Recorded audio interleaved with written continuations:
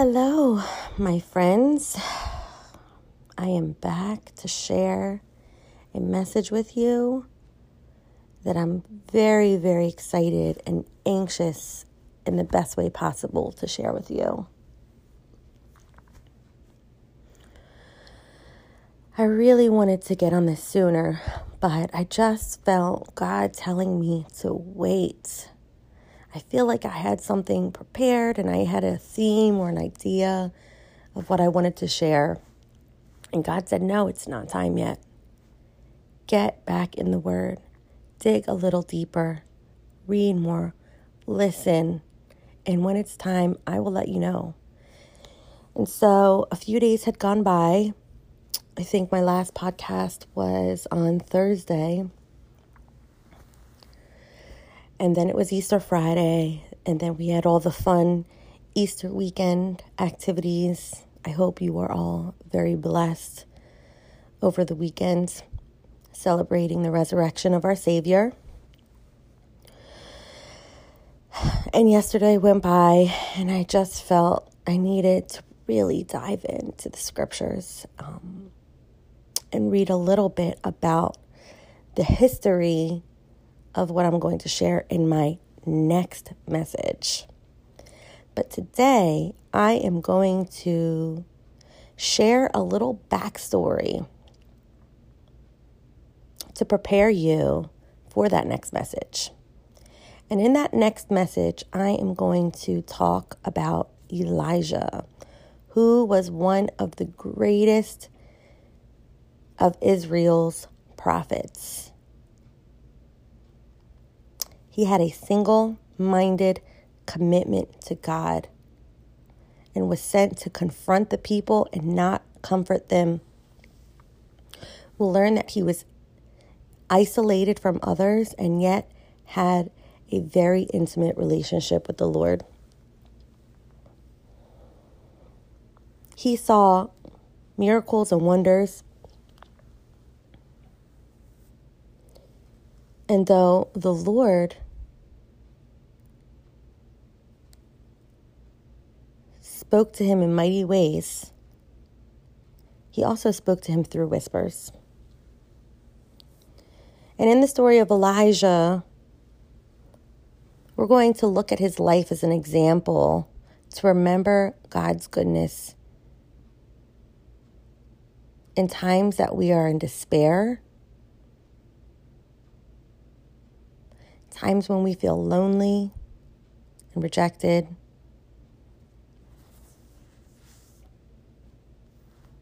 But Elijah had a mission. And again, we're going to look at his life as an example in the next podcast. But first, I felt it was so important to give you a little background as to why he came onto the scene.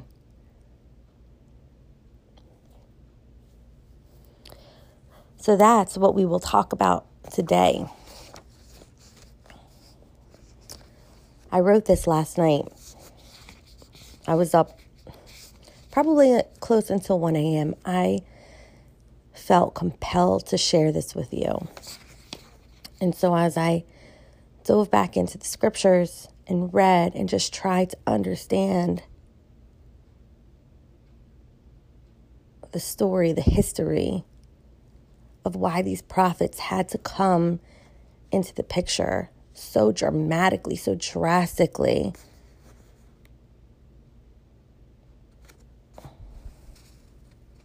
I knew I had to share this with you. So we're taking a little detour today, and I hope you will be blessed by it. And next time you return, I promise we will get into the story of Elijah. But first,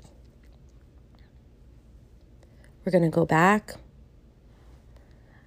a few chapters before he comes to the scene and talk about that. Now, if you haven't listened to my first 2 podcasts, I highly encourage you to do that. Please, I ask that you would, because each one of these messages will build upon the last. And I know it may seem like I'm going kind of a little off the rail here. But like I've said before, please bear with me. I promise it will all come together. By the time we are finished with the series, you're going to see God's faithfulness through all of it. You're going to see how it all works together for the good.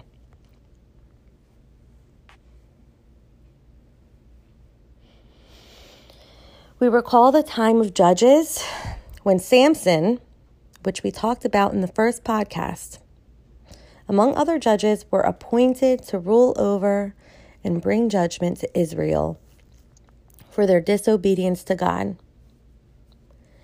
But because Israel had suffered from corrupt priests and judges, the people wanted a king to be organized like their surrounding nations. Enter a strong, tall, handsome, and humble man named Saul, who showed great promise to Israel. Though God did not intend to give Israel a king, he fulfilled the requests of the Israel people and chose Saul as the first king of their land. Samuel, the last judge, appoints Saul as king. The Spirit of the Lord came upon Saul, and Saul displayed great leadership and bravery early in his reign. Unfortunately, establishing this monarchy did not solve Israel's problem. Saul quickly disobeyed God, and while Saul was still on the throne, Samuel anointed David as the next king, taking away Saul's kingship. And you can read about this in 1 Samuel 15 and 16. Now, I think it's important to note that this is the same David that defeated Goliath. Most of you may know that story, but if not, you can read it in 1 Samuel chapter 17. David happened to be the very close friend and companion of Jonathan, who was Saul's son. Now Samuel, who would appoint a king to replace Saul, did not see David fit to be next as king.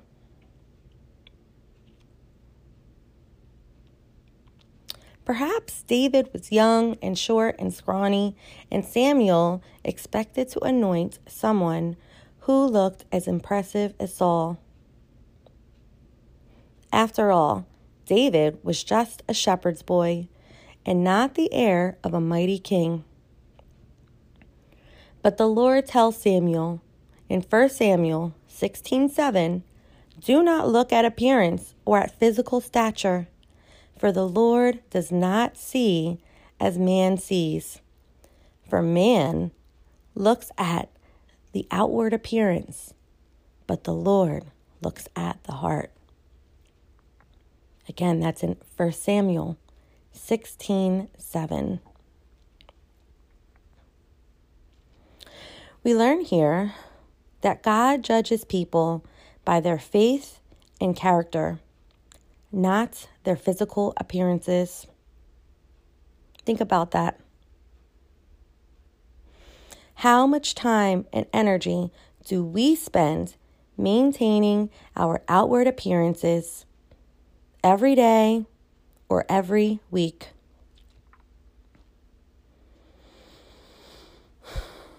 Shouldn't we do more to develop our characters and the attitudes of our hearts? We often display our best outwardly. Think about social media, how we act in public, how we look in church or any other places that we may put time and energy and effort into showing the best version of ourselves. What parts of us do we like to show the most? Yet in many cases, despite our glowing outward appearances, our insides are rotting away. God does not want our superficial commitment. He wants us to have a genuine, heartfelt devotion to Him. He desires to guide all aspects of our lives, our activities, our values and goals, including how we raise our children and influence those around us. Think about the influences in your life. Think about the company you keep, the movies you watch, the music you listen to. Jesus tells us like it is in Luke chapter 6, verse 45. He says, "A good person produces good things from the treasury of a good heart, and an evil person produces evil things from the treasury of an evil heart. What you say flows from what is in your heart." Again, that's referenced in Luke chapter 6, verse 45. And that was the New Living Translation version. Though you may be putting on an appearance that looks good, what kind of words flow out of you? Are they life-giving words? Are they encouraging? Are they breathing life into the souls surrounding you? Or do your words seep out the decay that hides within? As I've recently began examining myself to see if I'm true in the faith, I started to recognize anger and bitterness and resentment in my heart. I shared a little bit about this in my recent podcasts. But I've recognized how holding on to those sinful feelings have hindered me in my life and in my relationship with God.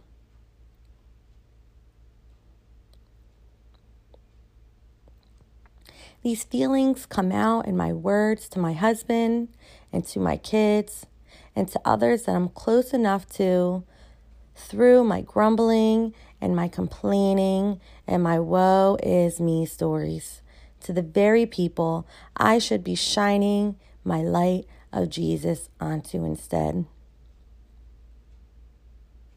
Though I may put on my best display with my friends and other people, I started to see the person I really am when others aren't around.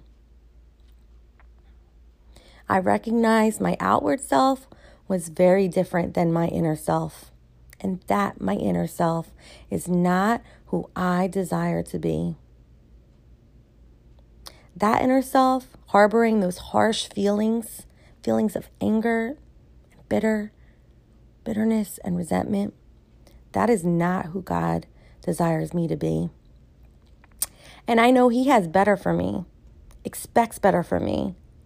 And He provides me with the tools to be better for Him and everyone else surrounding me.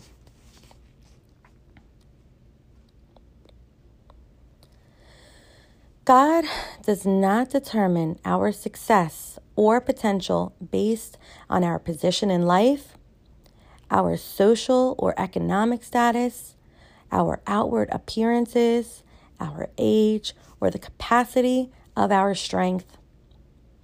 He does not judge us by what we do to impress others, or even what we do to impress Him by our outward acts of faith. He judges us by the purity of our hearts and our faithfulness to Him. He desires that we would obey, serve, and follow Him with our whole heart. And when we do, then we will truly experience richness, wisdom, and prosperity. But this success looks very different from the world's view of success. Only the one who truly follows God will understand this biblical success.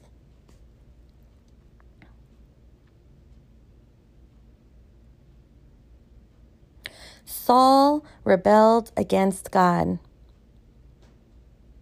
He grew jealous over David and became obsessed with killing him, to the point of eventually killing himself.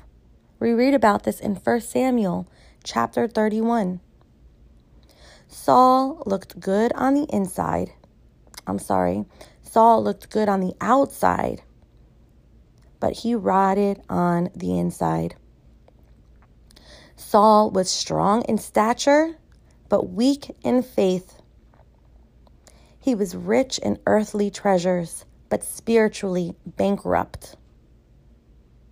He gave orders, but never earned the respect or allegiance of his army. What matters to God is someone with a strong character and their faith and trust in Him. It is not our outward observances.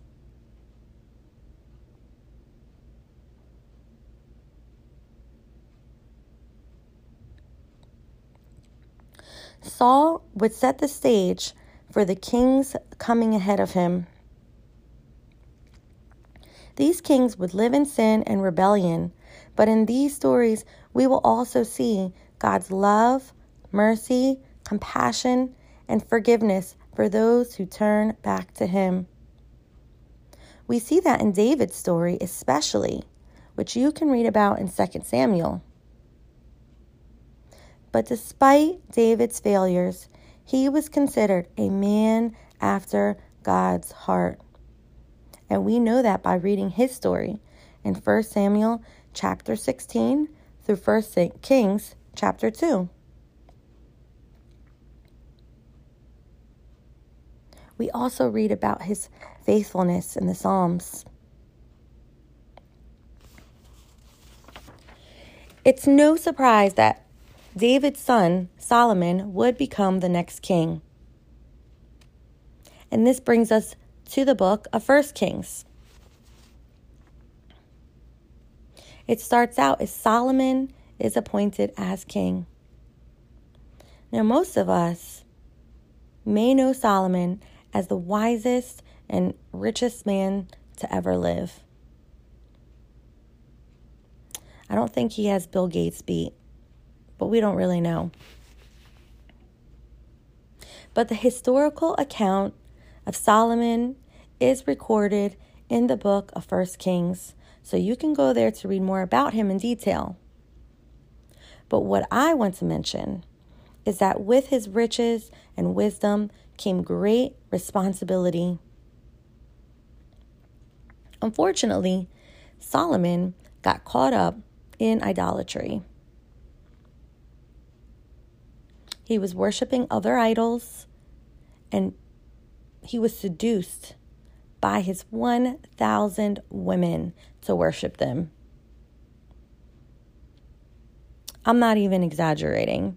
It's recorded in 1 Kings chapter 11 that this guy had 700 wives of royal birth from other nations and another 300 concubines. This dude had 700 wives and 300 side chicks. You hear that? It's hard to even fathom that.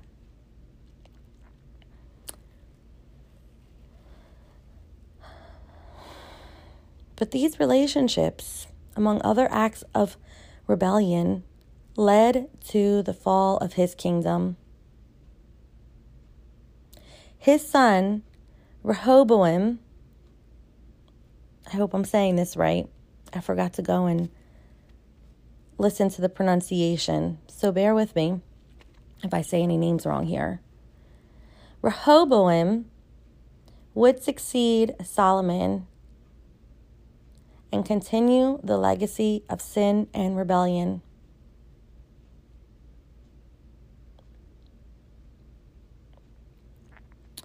First Kings 14:22 speaks of Solomon's successor, his son, Rehoboam. Now Judah did evil in the sight of the Lord during this king's reign, and they provoked him to jealousy with their sins. They provoked the Lord to jealousy with their sins, which they committed more than all their fathers had done. Though Rehoboam inherited a mighty kingdom with all the riches and honor he could ever desire, he did not recognize why he had so much or how it had been obtained. Instead, he chose to worship statues and other idols. Hence, we recognize the Lord's jealousy, or why the Lord was jealous, because this king had forgotten him. And just like our loved ones don't ever want to be forgotten, or we don't want to be forgotten, the Lord certainly does not want us to forget him.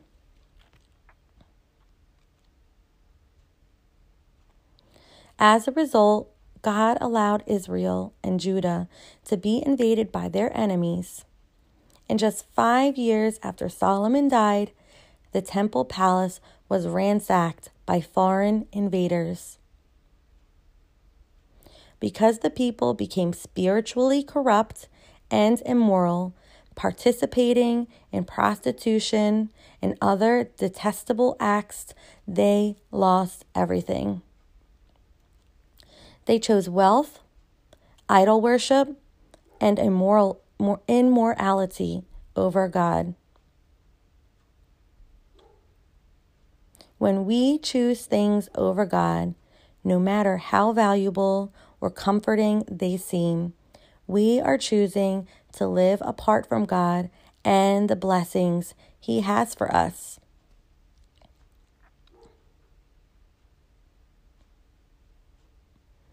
You would think that these kings would have learned their lesson. But just like us, in our persistence to rebel against the plans God has for us, kings continued to rebel against God, king after king.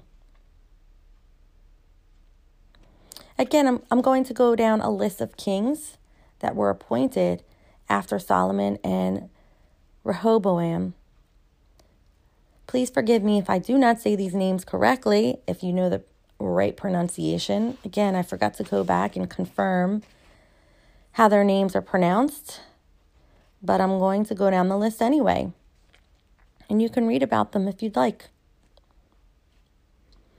In 1 Kings, chapter 15, verse 3, Abijah, Abijah. He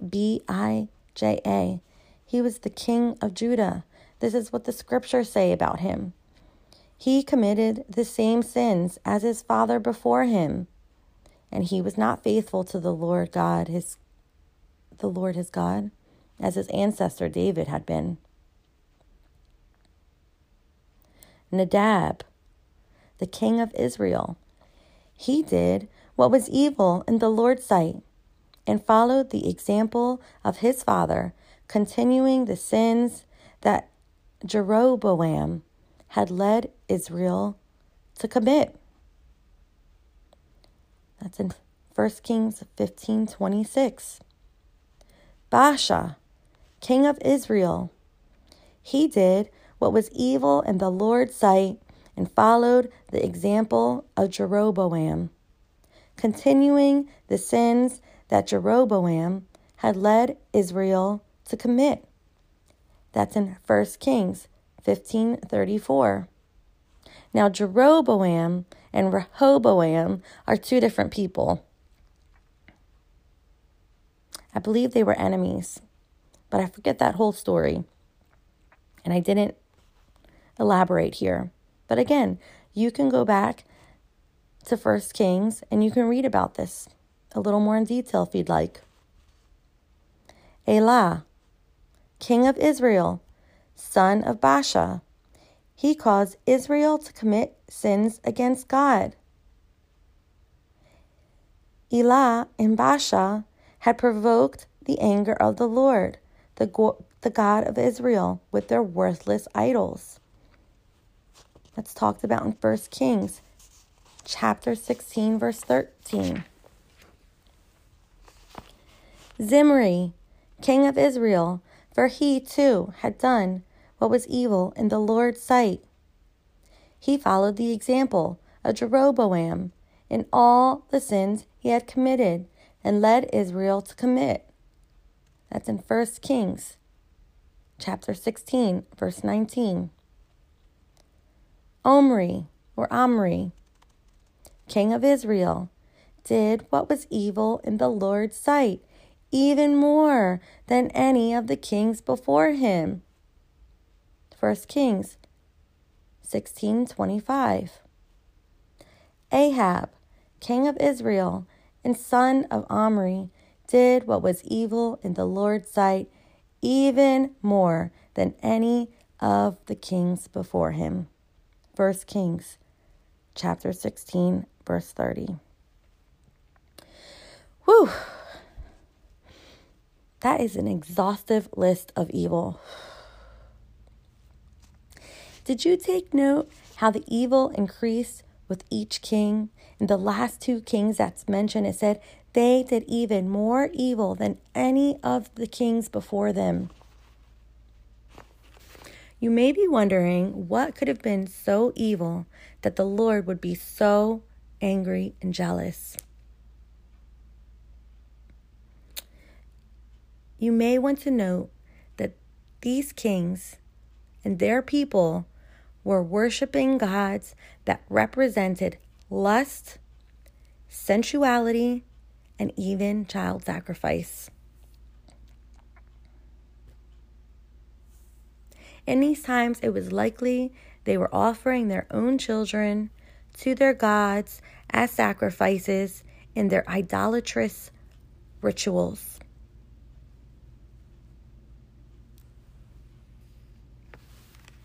Their acts were vile and detestable.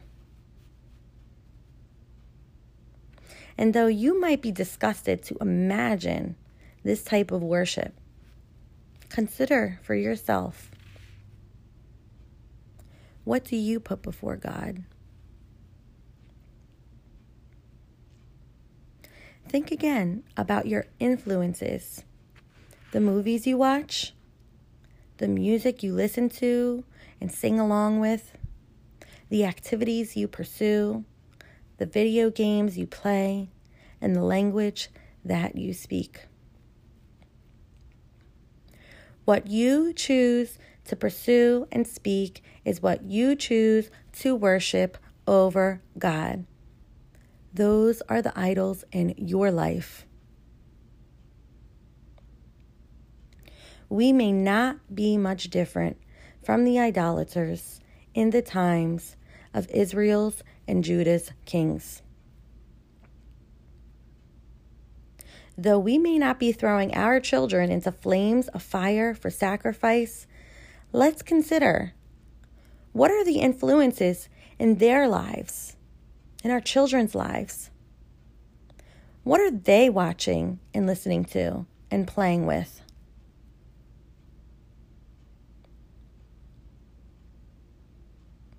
Are we teaching our children to honor God before all else? What about the other people in our lives?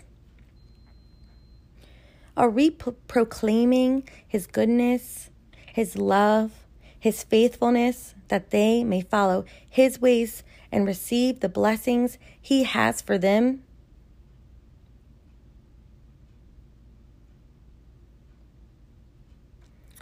If not, we are teaching those around us, including our children, to be idolaters as well. And we really aren't much different than the idol worshipers mentioned previously.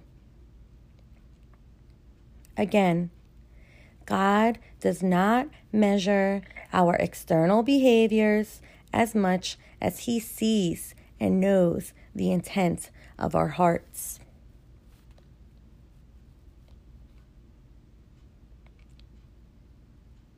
What are your intentions each day? What are your intentions for the night, the end of the day when you're tired? What do you think of when you first wake up in the morning? What do you do when you first wake up in the morning? What are your plans for the weekend? What are the intents of your heart? Your answer will reveal the idols in your life. Christians, let me ask you,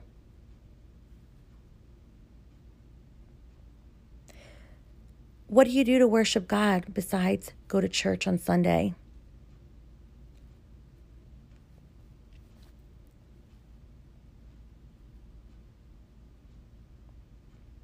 I know for a long time, I struggled with these questions.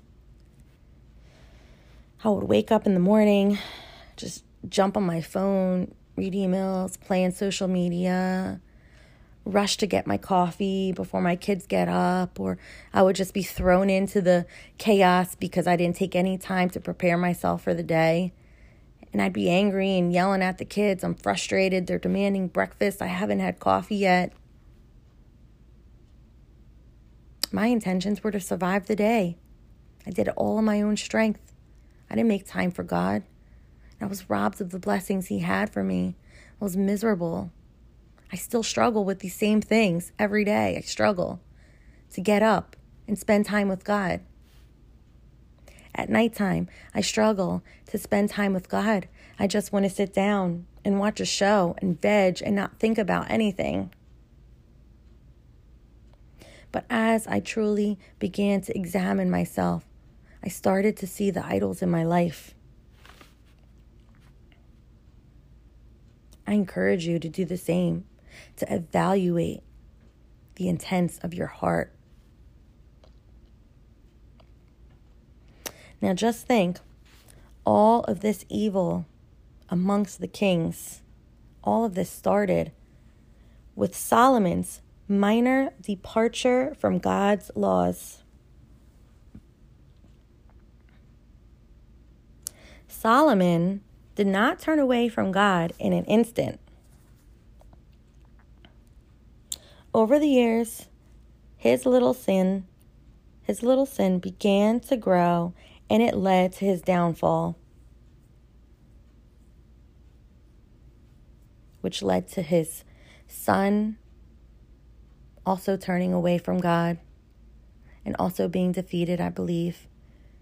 And the king that took over him was evil, and it was just reign after reign after reign of evil kings reigning over the land and causing the people of Israel and Judah to turn away from God.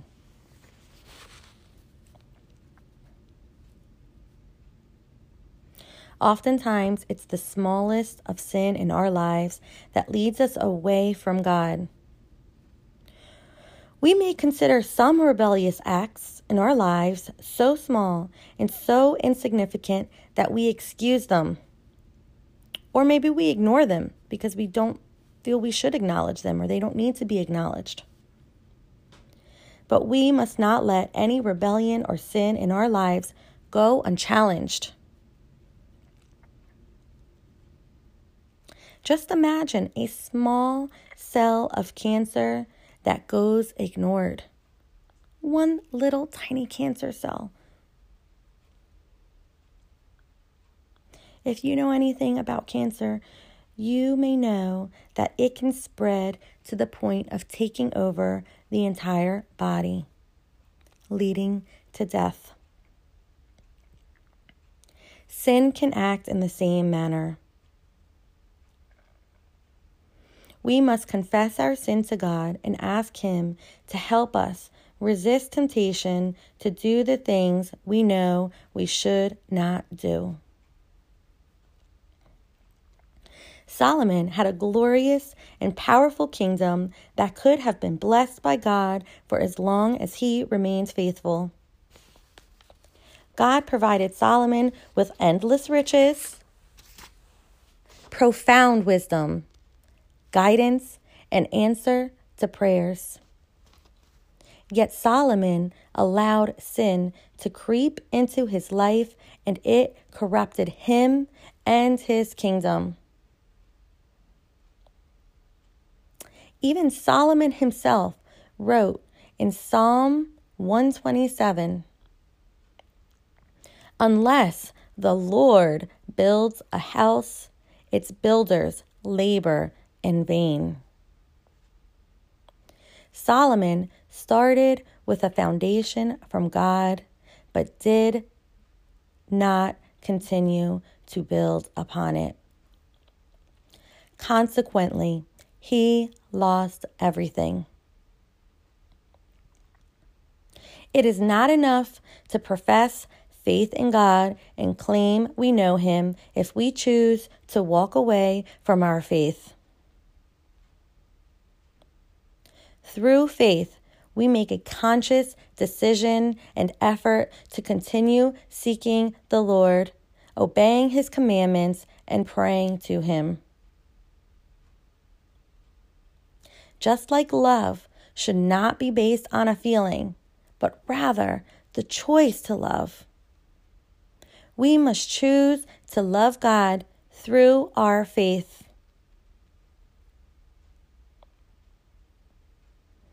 Hebrews 11, chapter 1 says this, "Now faith is the assurance of things hoped for, the conviction of things not seen."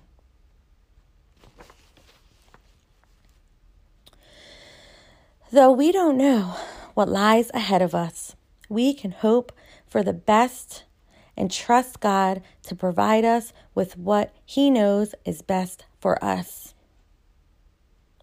We can know God's goodness and choose to follow it. That's faith.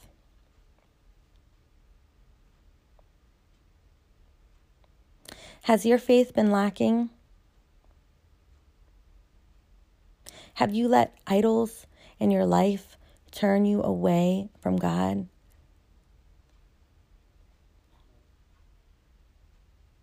If so, it's never too late to turn to God or to turn back to God.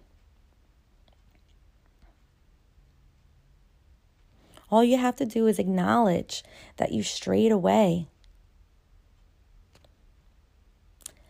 Confess the error of your ways, your acts of rebellion, and the sin that's in your heart and in your life, no matter how big or how small, and ask for God's forgiveness.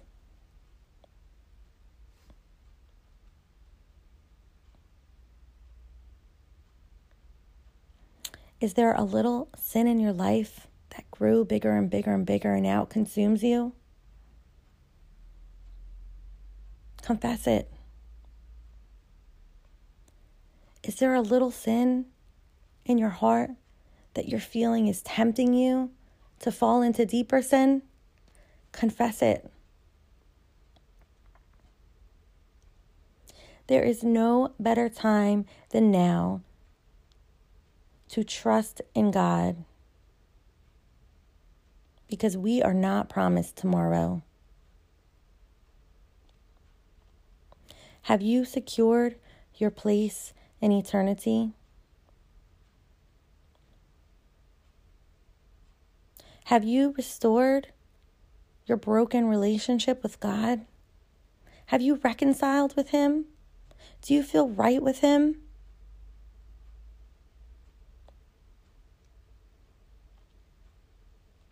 I know when I'm walking in sin, even if it's just sin in my heart, those harsh feelings, when I'm holding on to those, I don't feel right with God. And it's evident in my life because I'm miserable deep down inside.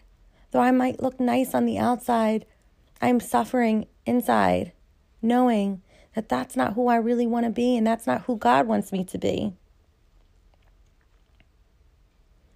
Is the foundation of your life cemented with God's truths? Start building on that foundation today. trust in Jesus to absorb the weights of sin that you've been carrying and receive the promises and blessings God has waiting for you.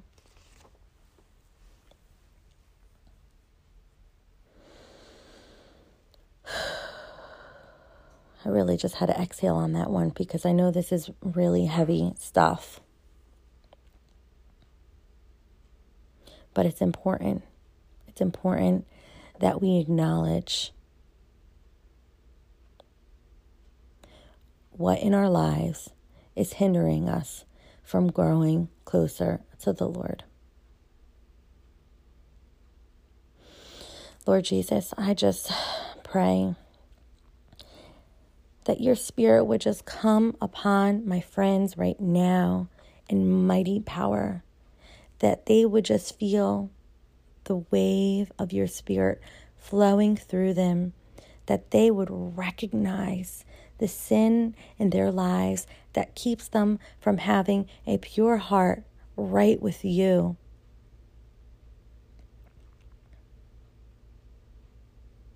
So many times we get a little uncomfortable when we hear things like this and we ignore it. And we might feel a little unsettled, but we just go about our day. I don't want to deal with that. I don't want to think about it. I don't have time for that. I'm too stressed. And we lose the opportunity to get right with you, God. There's no other opportunity. There is, but there isn't. Because the time is now to get right with you. We are not promised tomorrow. Anything can happen today. What are we waiting for? Why do we continue making excuses and ignoring the issues in our lives? Why do we continue to go in our own strength, trying to figure things out and solve our problems before coming to you, when you're the one who turns messes into miracles?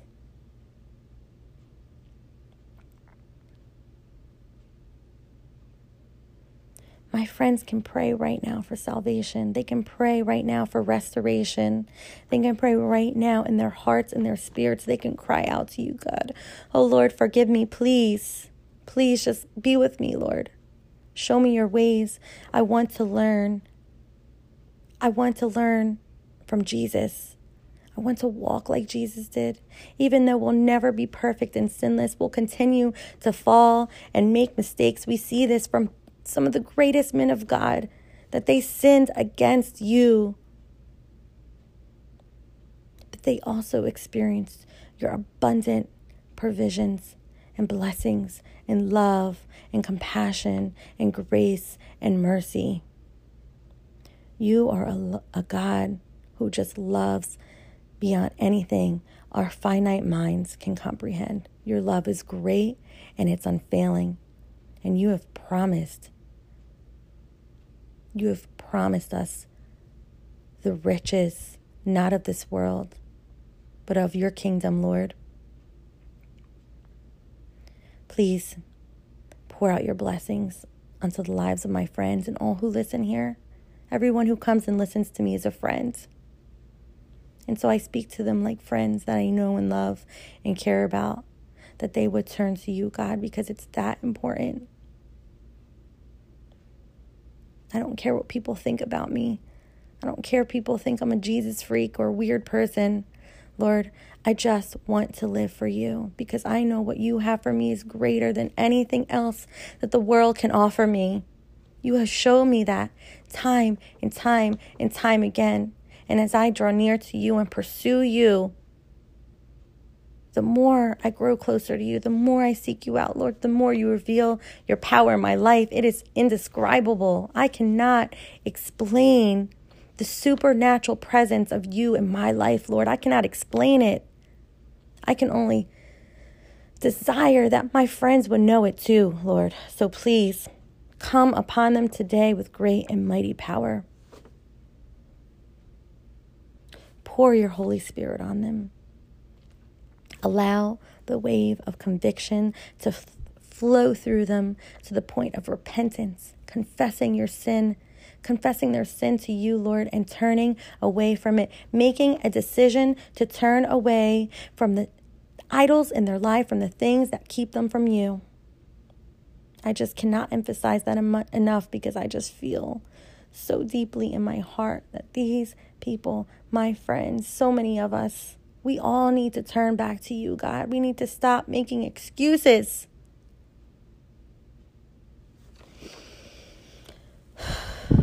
Thank you, Lord, for this message. Thank you. Thank you for waking me up this morning, even though I went to bed so late. I thought I was going to sleep in. I didn't even know my plans for today. I just thought I was going to be miserable. But Lord, you put this on my heart with power and conviction and passion to share. You got me up, Lord. Even before my alarm went off, I just popped up. I knew this is what you wanted me to share with these people today. I know this is a long prayer, but it's an important prayer. And I just pray that as my friends listen, that it would just stir in their hearts. That it would not be my words that they hear, but yours, Lord. That you would be speaking to them through me.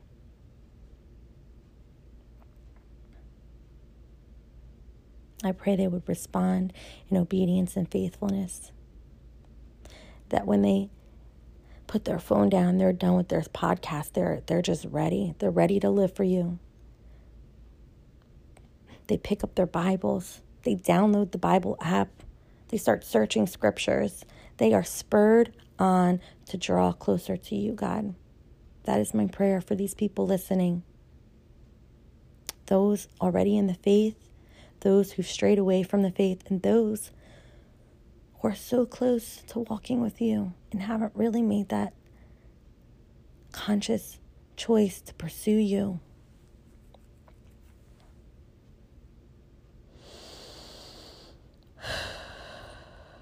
I'm so excited to share this next message about Elijah. It may be a few days, but I just thank you for this little bit of history I felt was so important today to share. And so prepare me for the next message and the message after that and the message after that, that you would be with me to share the truths that you want my friends to hear. Be with me, Lord, in mighty power. Thank you, Lord, for using me to proclaim your message of truth, hope, love, forgiveness, compassion, and all things good. May these things abound in the lives of those who listen. Thank you, Jesus. In his name I pray. Amen.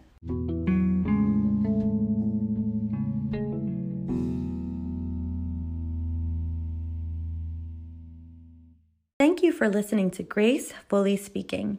In the next episode, Elijah will step into the scene as we continue with the series, Remembering God's Goodness. I hope you have been blessed by these podcasts so far. I look forward to sharing the next message with you.